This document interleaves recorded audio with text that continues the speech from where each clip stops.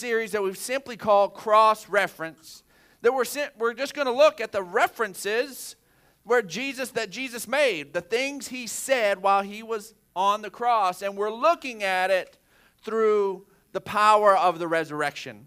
So if you've got your notes open, you got your YouVersion app, or you got your little handy-dandy notes that we gave you, then this is something we're going to be pounding on us this whole series long, is that the resurrection changes everything. You and I should interact with God based on the resurrection, based on what Jesus did on our behalf. That should be our foundation, that we come to God and we look to him and we know that he looks to us, and that the resurrection marked a significant change in everything. That's why as we study the Old Testament, as you read through the Old Testament, you have to look at it through the lens of the resurrection.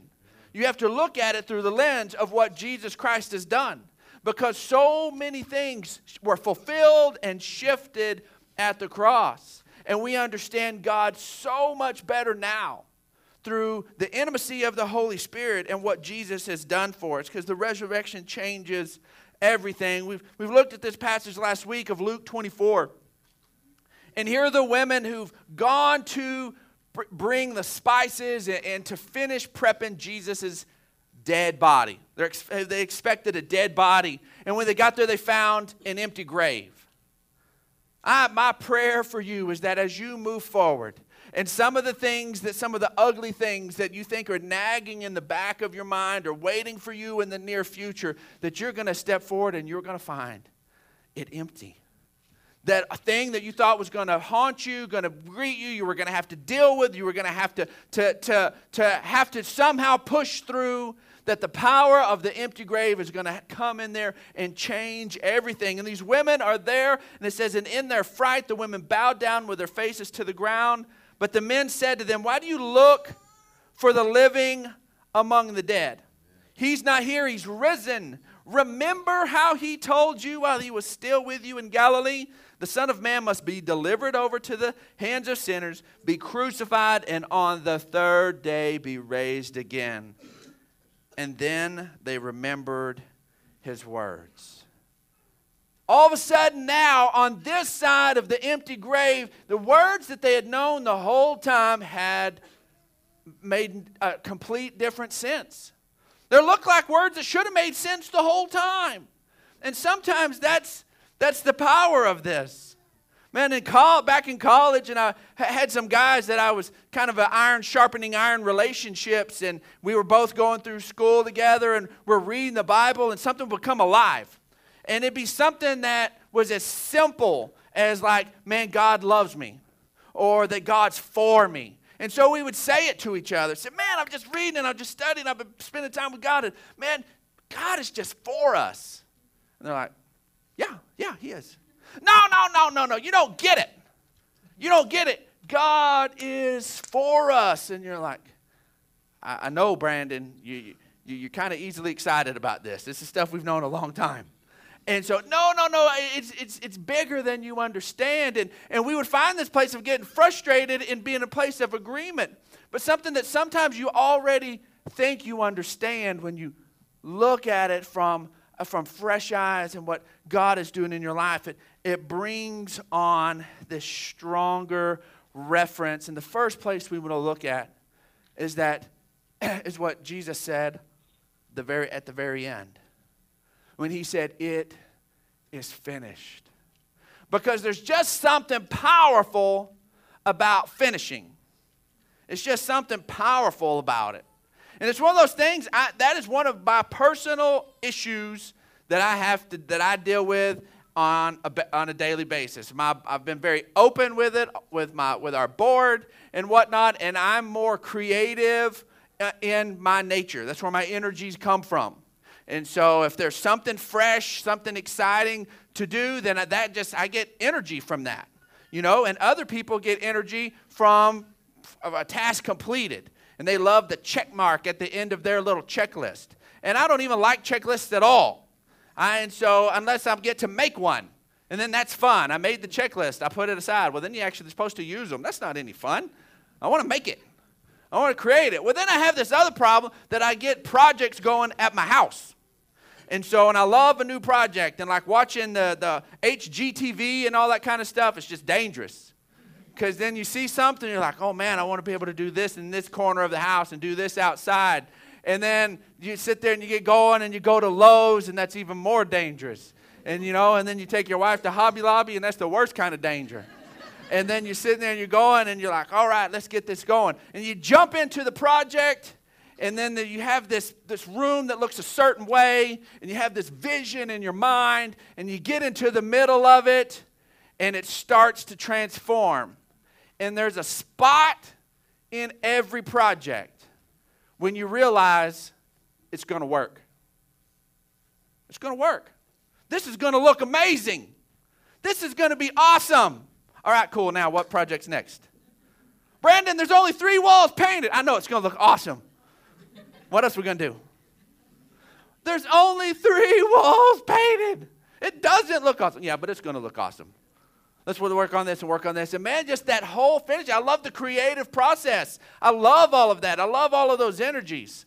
But man, as soon as it looks like, okay, all the creation's done and now it's just work, that's no fun. And so there's this thing that I personally have been walking in, a fresh trying to get projects around my house and different things finished.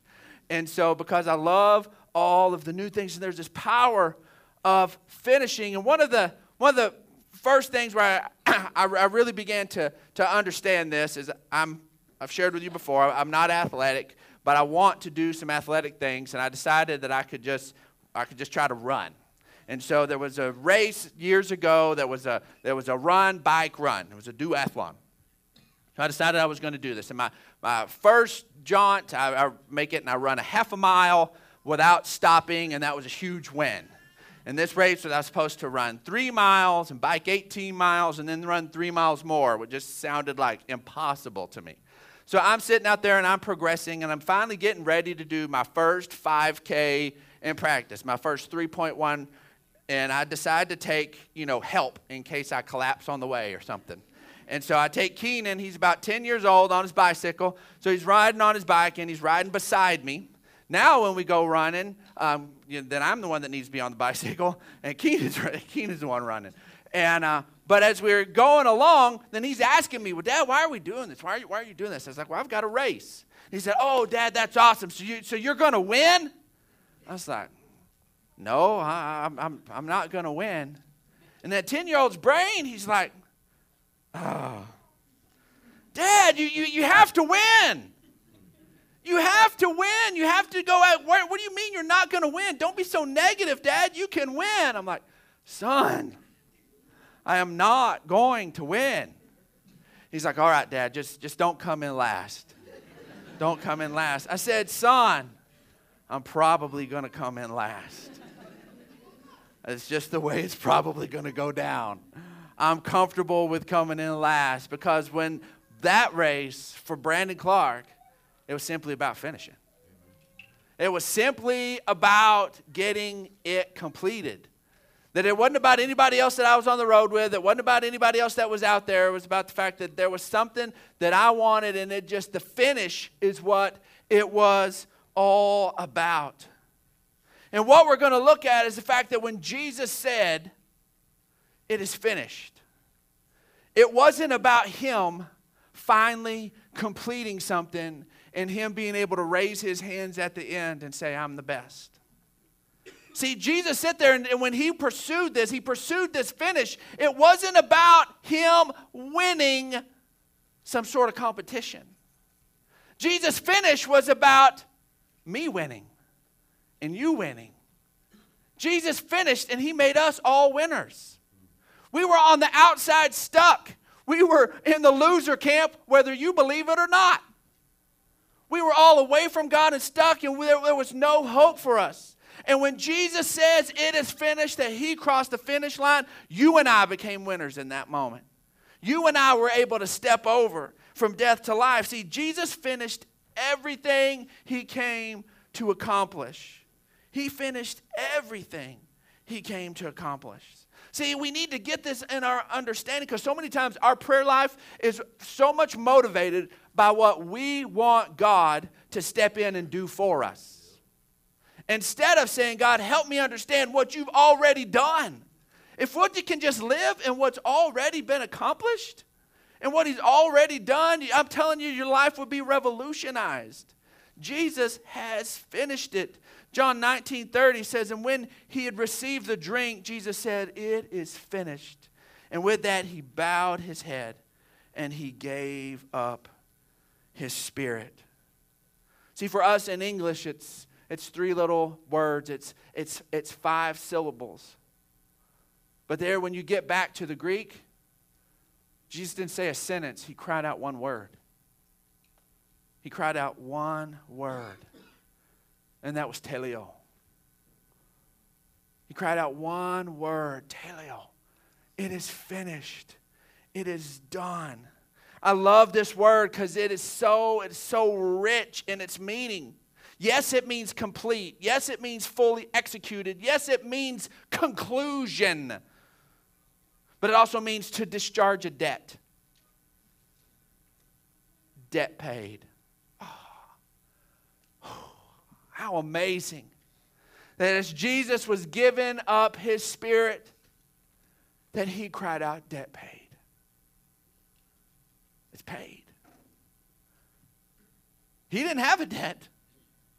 He stood in for me and he stood in for you when he cried out, it is done, it is paid, it is accomplished. It's also a word of something to come to an official close, an official end, like a chapter in a book. We watch a movie and we see the little titles in the old movie, The End. An epoch, an era has now closed and something new has come. See, Jesus has always been about doing the Father's business, always. He's always been on point. He was always there. So let's look at let's look at Luke chapter 2, verse 49. It says, and he said to them, why did you seek me? Did you not know that I must be about my Father's business? This isn't 30-year-old Jesus. This isn't ministering Jesus. This is 12, 11-year-old Jesus.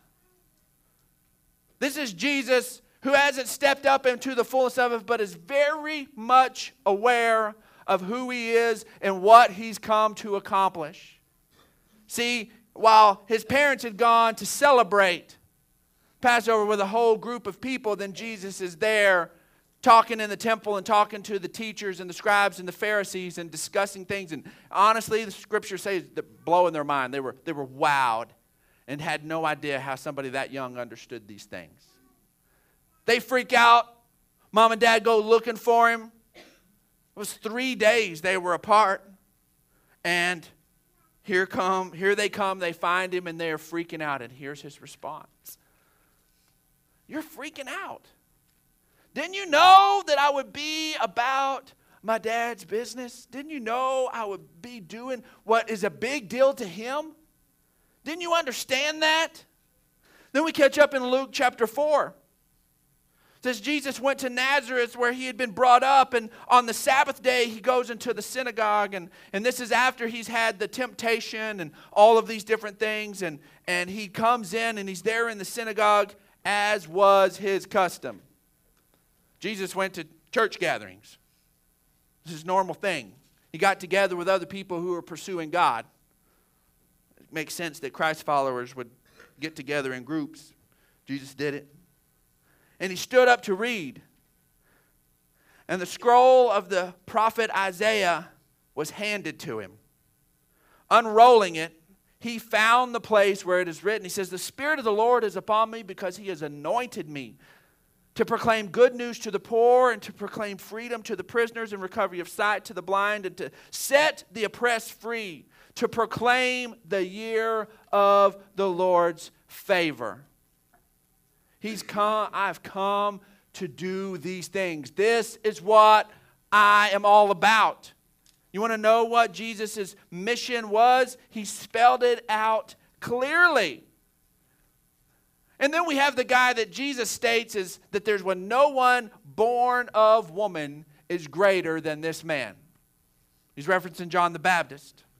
And John the Baptist was the one who was the forerunner of Jesus and sees him from afar off and declares the Lamb of God who takes away the sin of the world.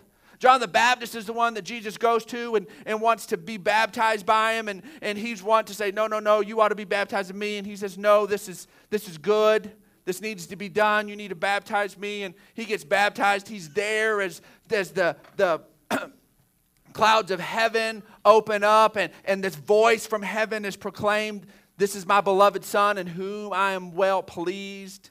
This is John the Baptist. He knew in his heart that Jesus was the one. He heard it in this moment, and still a little bit later when he's in prison and in a hard time, he doubted. He wondered. He didn't know if Jesus was the one. Things weren't going down quite the way he kind of thought that they were going to go. Thought Jesus would be a little more militant. Thought Jesus would be a little more ready to throw off the Roman oppressors.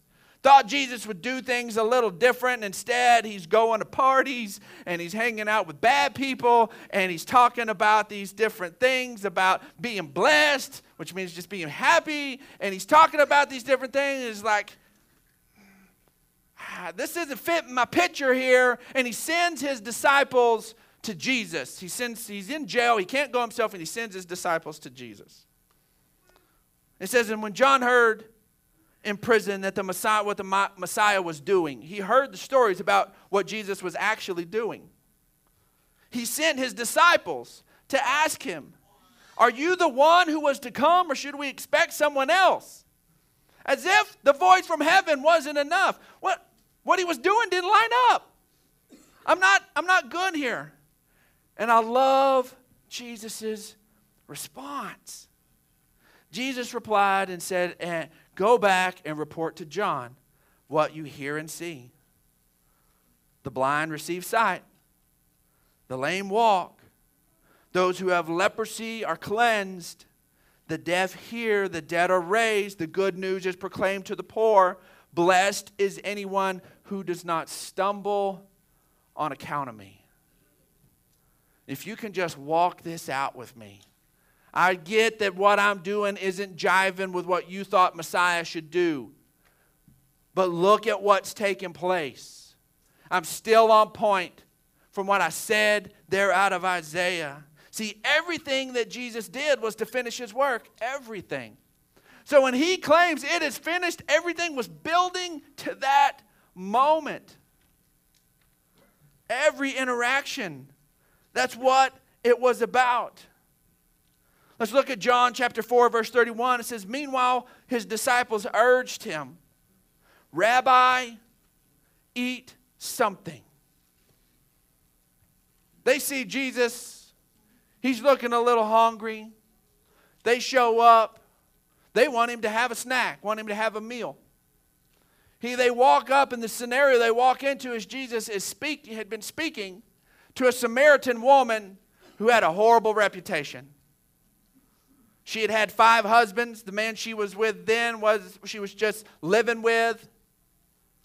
And Jesus has this interaction with this lady who was honestly she was going to draw water at the wrong time of day. She was just trying to mind her own business and stay out of things. And so Jesus is here, and he had just finished up having a powerful, life-changing encounter with a scandalized woman. And Jesus responds to his disciples, but he said to them, "I have food to eat that you know nothing about." And then his disciples said to each other, "Could someone have brought him food?" Jesus is talking on a whole other plane here. And then he says, "My food is to do the will of him who sent me and to finish his work." You know what he found fulfillment and satisfaction from? Building up and totally revolutionizing the life of that scandalized woman.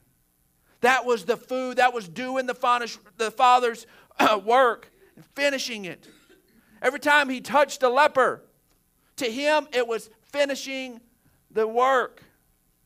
Telling the woman that was caught in adultery, "Neither do I condemn you." It was part of him finishing his work. when he healed on the Sabbath, when he brought good to somebody who was beat down and oppressed on a day when no work was supposed to be done, he was finishing his work.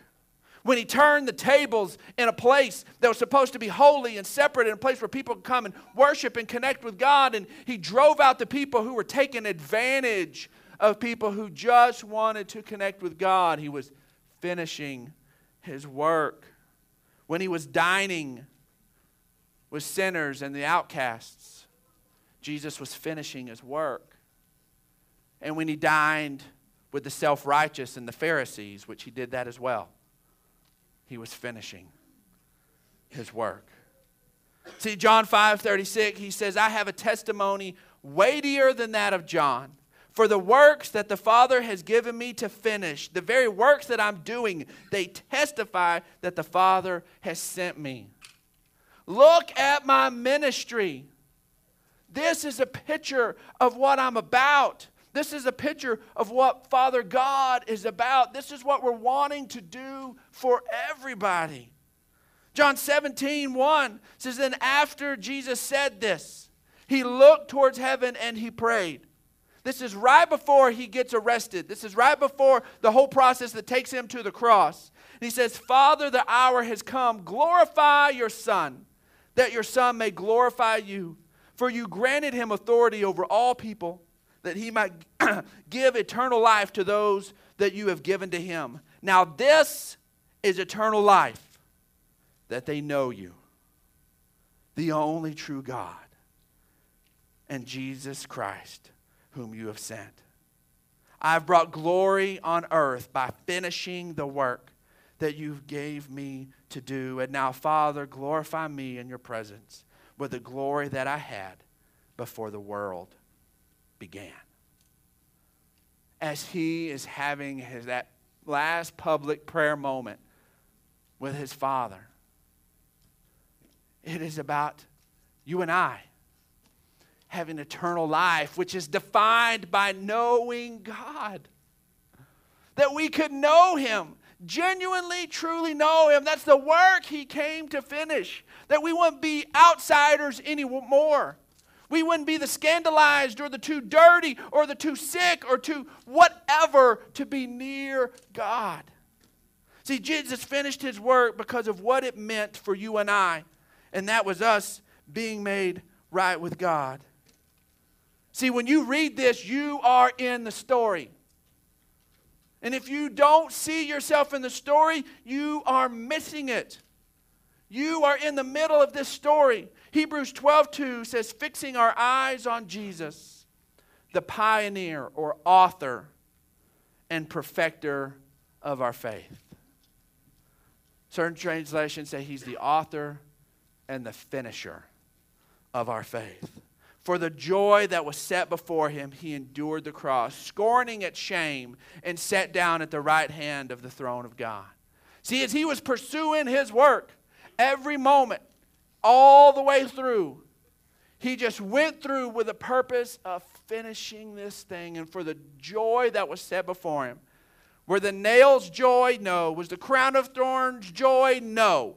Were the whip across his back fun? No. There was the joy there that he knew on the other side of the work finished was you and I being able to have eternal life. That's awesome. Which is knowing the Father. That is what this is all about. See, 2 Corinthians 5:17 says, therefore, if anyone is in Christ, he is a new creation. The old is gone, the new is here. All of this is from God who reconciled us to himself through Christ and gave us the ministry of reconciliation. I've talked about this multiple times. I've looked at this passage of Scripture multiple times. And I don't know about you, but I don't have a whole lot of fun in reconciling my checkbook. Some of you are numbers people and kind of accounting people, and you dig it. That's awesome. But to me, reconciliation, the only way it's exciting is if you go through QuickBooks the first time and you hit it and it matches. One try. Boom! That's the fun. That's when it works. But then what's upsetting is when you've got two numbers. And one of them's a number in your favor, and one of them's a number that's not in your favor because they don't match. Whether it's 10 cents or $100 or your account's $1,000 off, you're sitting there and you're seeing $1,000 discrepancy, and it's time to reconcile, and you're like, I hope it goes that way. This is going to be ugly if we're missing $1,000 and I didn't even know it. And as you are reconciling it towards one of those. You're reconciling it towards one of those. There's an imbalance, and you're reconciling it. I so love it that God was in Christ, reconciling us to himself. He was sitting there, and in Christ, any little adjustment, any little thing that needed to be done, any ledger entry on our accounts, any of those different things, Christ was adding to it, Christ was adding to it, Christ was adding to it, until finally we get to the point that we match. Jesus has brought us to that point. The work he finished was reconciling us to God. When we get an understanding of that we've been brought to the place where we are righteous, where we are there with God, not based on us, but based on Jesus' done, all of a sudden the burdens are gone and the weight is gone, and we can live differently. The bottom line is Jesus finished the work of making us right with God. Yeah, Brandon, I don't feel right. That's because you're still looking at your account and leaving only you in it. You're not equating Jesus. You're not equating him. You're like, Brandon, I still feel like a scumbag. I feel like all of this stuff. You're not equating Jesus into your life. Jesus finished his work, not so we could still be separated and him be an outsider, but so he could fully be a part. That's why I love it, the little expressions that the little kids say is, I invited Jesus into my heart. You're like, well, what does that mean? The beautiful thing is, as you try to break that down, I just love the simplicity of it. That Jesus alive in me. Now, God has made us right with him 100%, and that was the work that got finished, folks. The resurrection changed everything. Prior to that, there was a gross imbalance. And the best we did was to be able to say, I'm going to try to do better and fix this. But after the resurrection, it's reconciled.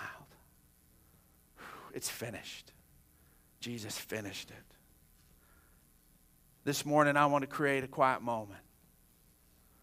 I want to create an opportunity for you to just think and just dwell on that just for a minute. Where are you not factoring Jesus into your own life? You have placed your faith, you've understand that he's done something for you, and that somehow without him, you don't stand a hope. But somehow when you just look at daily life, you forget that Jesus entered it. Let the Holy Spirit speak to you for a second. Let the Holy Spirit speak to you. Say, God, where am I not letting you fully factor into my life? Where am I still trying to do this on my own? Maybe it's a habit. Maybe it's an addiction.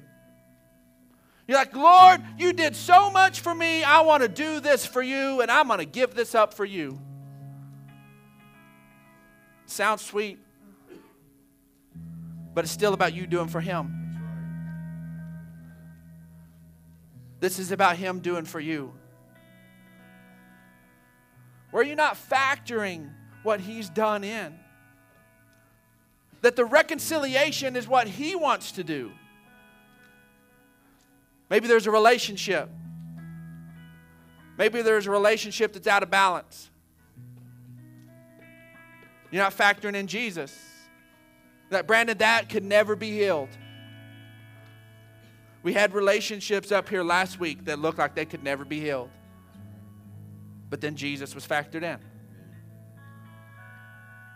The power of the resurrection changes everything. Maybe it's your own self-loathing. You're like, Brandon, you don't know what I've done. I can't release it. You're not factoring in Jesus. If God in heaven can love you fully, don't you think He can help you to love you fully? This isn't pride. This isn't arrogance. This is being at peace with who God's made you and the new creation He's doing. Where are you not letting what Jesus has done fully factor? Heavenly Father, Lord, I thank you for these that are here right now. Lord, I thank you, Lord, that your Holy Spirit is ministering and speaking even at this moment. And Lord, and I pray, Lord, that they just allow you to step in. To come in, Lord, and begin the reconciliation process. That the addictions are breaking off, not because of them, but because of you. Them trusting you and letting you have your will and way. The beginning of restoration of relationships is happening, Heavenly Father, because of you. The renewing of minds are happening because of you. Because of the work you completed. It's done. It's finished. Lord, we thank you for that. Lord, I pray for anyone here who feels like they're still on the outside. And if you're here and you feel like that somehow that you finally recognize that you need a Savior and that Jesus is Him. You get it, that He reconciled you to God. It's not about your striving, but about Jesus' finishing. And you believe that this morning and you just want to declare that, I want you to just lift your hand. You step over from death to life. Awesome. Awesome. I want to encourage you. Pray this prayer with me. Believers, pray it with me. Say, Heavenly Father, thank you for your goodness. Thank you for your life in me. Thank you for reconciling me to you. That you're the one that did the work. And I'm the one that wins. And I thank you for that. Today you're my Father. And I'm your child. And you're going to finish the work you've begun in me. In Jesus' name. Amen. Amen. Yes. I want us to just stand up. Yes. If that was you, we've got some folks. We have the Hernandezes over here and the Lawhones over here. We've got some people in T9. They've got some resources they can give to you. They can pray with you. I just want to pray with you as we go out of here. Thank you for your patience today because Jesus is the one who finished it all. Heavenly Father, we are so thankful for you, that you're the one that reconciled. You're the one that did it, Lord, and we get to walk in the freshness and newness of life in you. Lord, I thank you that the old has passed and the new has come, and we live in the newness because of what you've done. In Jesus' name, amen. Amen. Y'all have a great Sunday.